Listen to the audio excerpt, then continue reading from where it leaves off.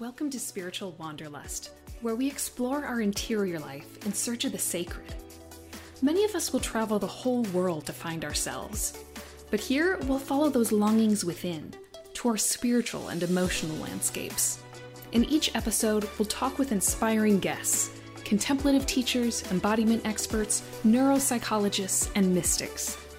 With a blend of ancient wisdom and modern science, along with a healthy dash of mischief, we'll deep dive into divine intimacy and what it means to be whole. I'm your host, Kelly Deutsch.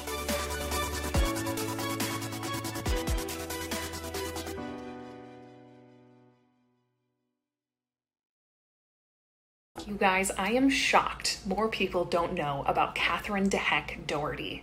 She's this Russian spitfire of a woman who was one of Thomas Merton's mentors, but no one seems to know about her.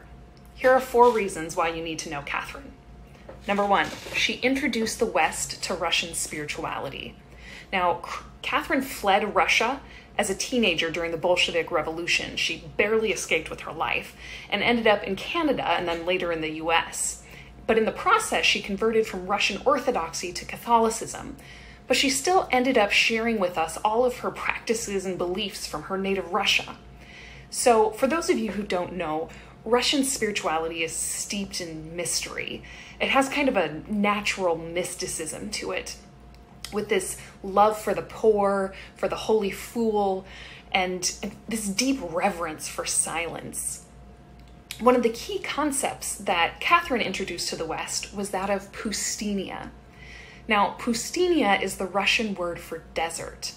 It refers to the practice of going out on hermitage or a silent retreat. You go out to your little pustinia, your little desert or hut, and you encounter God in silence there and in stillness.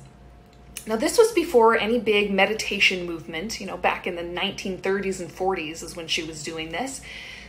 And especially Christian circles, had not heard of meditation or centering prayer. I mean, it was really uncommon to hear talk of contemplation or silence, especially for lay people. Maybe for the monks and nuns, but even for them, it was really active prayer was what was emphasized, like rosary or the liturgy or scripture. So it was really radical for someone, especially this lay woman, to suggest that normal people like you and me should go on silent retreats. Shock horror.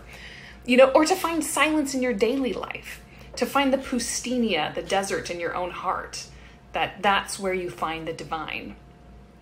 This is how Catherine explained silence. She said, prayer doesn't need words. Prayer is simply union with God. When people are in love, they look at each other, look into each other's eyes, or a wife simply lies in the arms of her husband. Neither of them talks. When love reaches its apex, it can't be expressed anymore. It reaches that immense realm of silence where it pulsates and reaches proportions unknown to those who haven't entered into it. Such is the life of prayer with God. You enter into God, and God enters into you, and the union is constant. Number 2, Catherine was a fierce anti-racist.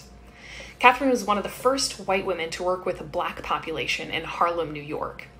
Again, this was in the 1930s and 40s, decades before the Civil Rights Movement, before other people were really catalyzing and gathering around this cause. But she was especially disgusted with the Catholic Church and its failure to respond to racism. And she would tell anyone who would listen. Catherine did not mince words. There was one Catholic woman in Georgia who told her she stunk like a Negro, and Catherine spat back without missing a beat, and you reek of hell.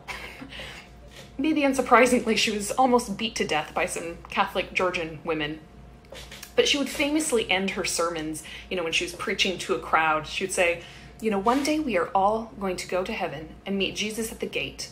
And Jesus is going to say, I can't let you in. I was hungry and you didn't feed me. I was thirsty and you didn't give me to drink. I was naked and you didn't clothe me. And you'll turn to the Lord and say, but Lord, when were you hungry and naked and thirsty? And he will look at you and say, when I was a Negro and you were a white American Catholic. Mic drop. she had a few things to say. Number 3 about Catherine.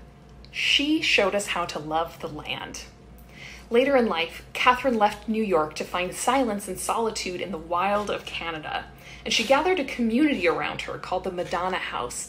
And the Madonna House lived off the land, growing their own food, tapping the trees for maple syrup, keeping bees for honey. And she didn't do this because it was cool or even practical. Again, this was before the big Back to the Land movement. But she did it because she knew how humanizing it was. Monks have done this for centuries, synchronizing their lives with the rhythm of the land, the seasons, planting, harvesting, wintering. Catherine called this a university of life. She was very explicit. We are teaching people how to live, how to be human, in community. It was kind of like a commune, kind of like a monastery, but she encouraged people to touch the earth and get their hands in the soil, to feel life coursing through the streams. Science has since shown us all of the amazing impacts nature has on our bodies, but people have known this for generations, just intuitively. And in Catherine's old Russia, this was taken for granted. So she took it upon herself to reintroduce it to the West. Number 4, Catherine shows us how to find the sacred in the ordinary.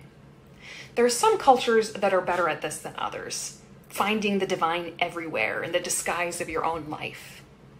To echo the words of Teresa of Avila, holiness is not being lost in contemplation all day.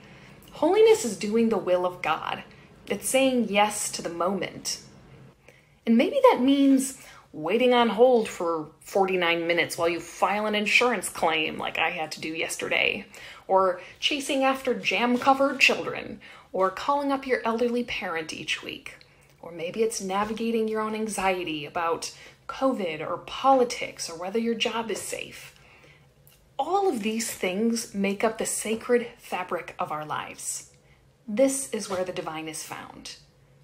This means we don't have to go meditate in an ashram or monastery to find divine intimacy.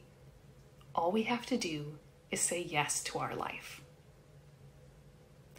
Catherine wrote, "Everything that happens to us spiritually, everything that causes us to grow, will bring us closer to God if we say yes." That is what spiritual growth means. It doesn't come from what we do necessarily, from all our actions and good works. Sometimes it comes from simply sitting and seeing the shambles of what we tried to accomplish, from watching what was seemingly God's work go to pot. You can't do anything about it but watch. This happened to me.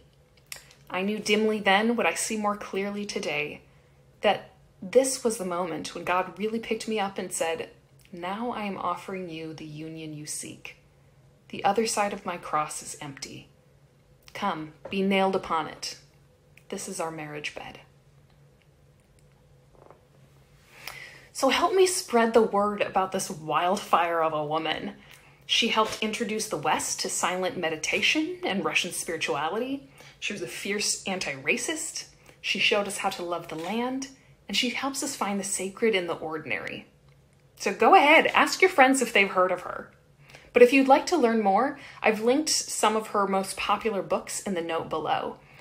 And if you'd like a whole masterclass on her, come join us in the Women Mystic School, where Catherine's personal friend is going to be sharing his stories of living and working with Catherine for 17 years. You won't want to miss this. Visit womenmystics.org to learn more. But let me know in the comments below, have you heard of Catherine? And if so, where did you first learn about her? And if you found this video helpful, insightful, interesting, please let us know. It always helps us know what resonates with people. So thanks for joining us on Spiritual Wanderlust and learning more about this little-known mystic.